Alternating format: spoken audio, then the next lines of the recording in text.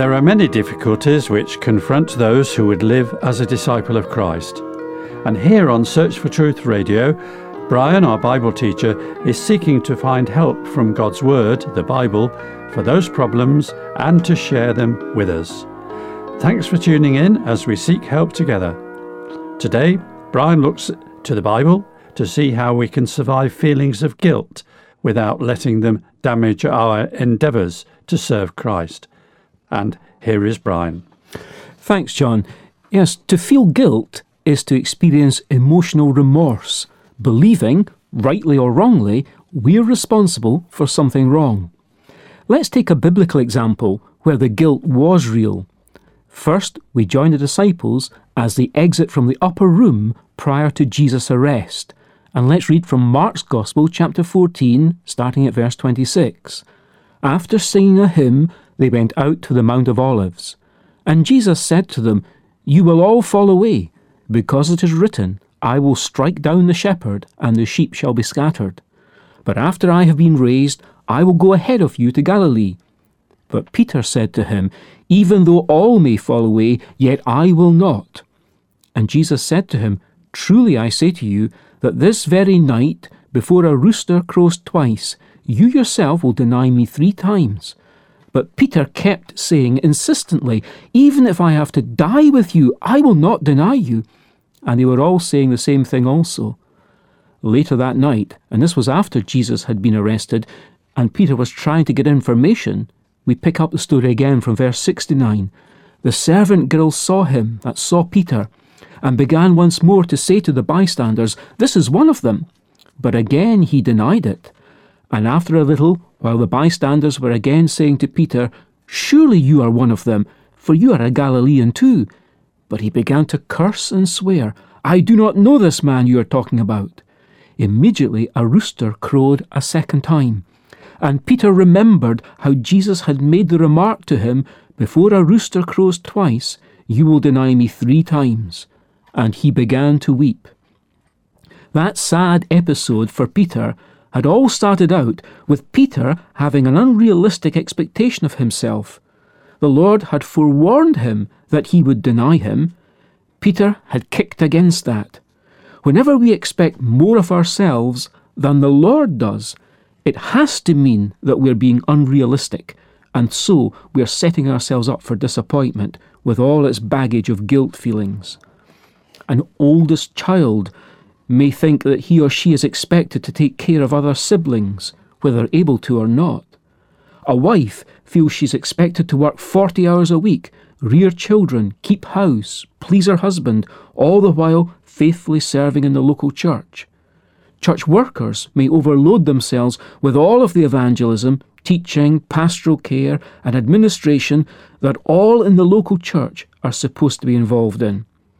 Unlike Peter's case, there may or may not be actual sin associated with these examples. Well, denial is again a theme in the Apostle John's writings, when he challenged people who were denying reality as he began his first letter. Let's pick that up from 1 John chapter 1, verse 6.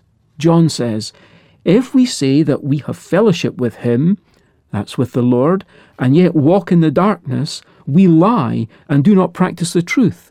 If we say that we have no sin, we are deceiving ourselves, and the truth is not in us. If we say that we have not sinned, we make him a liar, and his word is not in us. The one who says, 'I have come to know him,' and does not keep his commandments, is a liar, and the truth is not in him." Thinking about what we've read, first, the Apostle John makes quite sure we understand that it's totally unrealistic for us to expect to live a sinless life. Perfectionism is often the first step towards feeling guilty. Attempting excellence is one thing, but demanding perfection is quite another. Then John explains our need to confess the real sins we can't deny. In fact, he says this, "If we confess our sins, he is faithful and righteous to forgive us." That's 1 John 1 and 9. Going back to Peter, it's not what the crowd said to Peter as much as what he said to himself, it would seem, that makes him weep. With us, the thing loading us with guilt may be something that others don't know about, but something we feel responsible for. It could be, for example, we weren't available for a friend, and then something bad happened to them. There's a long list of things that tempt us to be anxious about how God will deal with us. While some of us silence these concerns, others deal with a sense of guilt by allowing themselves to be manipulated by others. A single mother allows her 30-year-old son to manipulate her. Her way of dealing with feelings of guilt is to accept this treatment as the price she must pay for what she guiltily believes she is responsible for. Feeling guilty, however, doesn't always mean that we truly are guilty before God. It's good to distinguish between general, vague feelings of guilt and times when we come under specific conviction. The Holy Spirit convicts us of any actual guilt before God. He doesn't just make us feel guilty. Conviction is a heartfelt sense of remorse leading to repentance, whereas mere guilt feelings on their own can lead to anxiety, depression, or some other unhealthy situation. Repentance is about turning around to do God's will instead of continuing in sin. It's one thing to feel guilty about not being the best parent you could have been, but it's another thing, if convicted it's true, to do the best you can from here on in. God uses conviction to help us repent. It's the devil who uses mere guilt feelings to have us wallow in self-pity. Now, whenever we are at fault, we need to accept God's forgiveness. Peter was someone who had learnt to do that. There's no ongoing saga throughout the whole New Testament of how he repeatedly beat up on himself by recalling his denials. The Lord had singled him out for attention and resurrection, and Peter was graciously helped. He was clearly ready to move on. He's a monument to the power of God's grace that we too can access. Realistically, while God forgives, other people may not.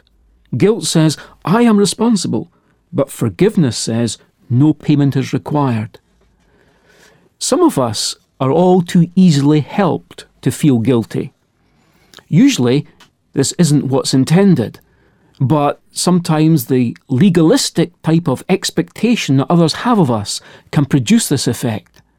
It can happen when peers, parents, or other advisors flood us with well-intentioned guidance. You know, when God introduced the standard of his law to Israel in Exodus chapter 20, this is what we read by way of introduction, Exodus 20 verse 1. Then God spoke all these words, saying, I am the Lord your God, who brought you out of the land of Egypt, out of the house of slavery. You shall have no other gods before me, etc., and all the 10 commandments. You'll recall then that this is the start of those 10 commandments, but that introduction is so important.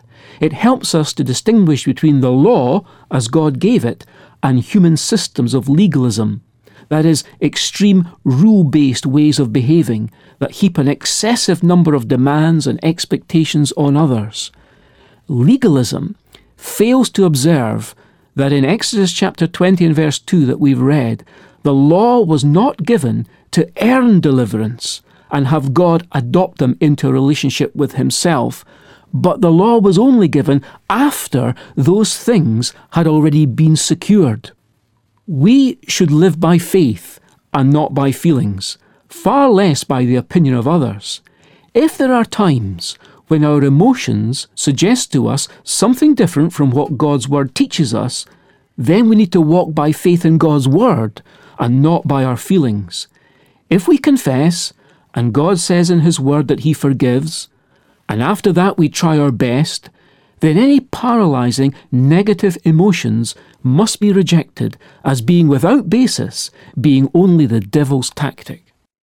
Walk in the light, so shalt thou know the fellowship of love. His Spirit only can bestow, who reigns in light above. Walk in the light, and thou shalt find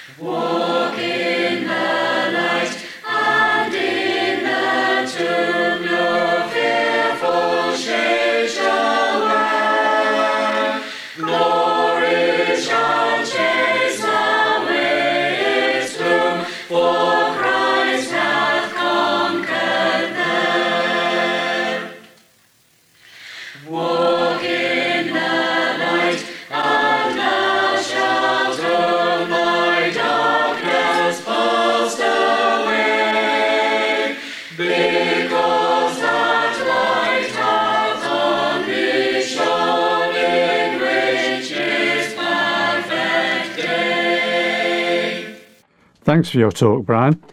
Did you notice how often the hymn lyrics repeat the words, walk in the light? The Lord Jesus said, I am the light of the world. He that follows me shall not walk in darkness. So there's no need for us to wallow in the gloom of despondency and feelings of guilt, when verse 3 says, walk in the light, O sin abhorred, you shall the victory gain. The blood of Jesus Christ the Lord shall cleanse from every stain. Now, you may find it helpful to have the transcript book of these talks. It's available to you if you aren't able to follow the usual route of getting a download from our church website. That's found at churchesofgod.info/media. And you could print your own from your own PC if you wish. But if you can't do that and you need to request a copy, just ask for Going the Distance and write to us by email or by post. And here's our address. Search for Truth, Hayes Press, The Barn, Flaxlands, Royal Wootton Bassett, Swindon, SN4 8DY, UK.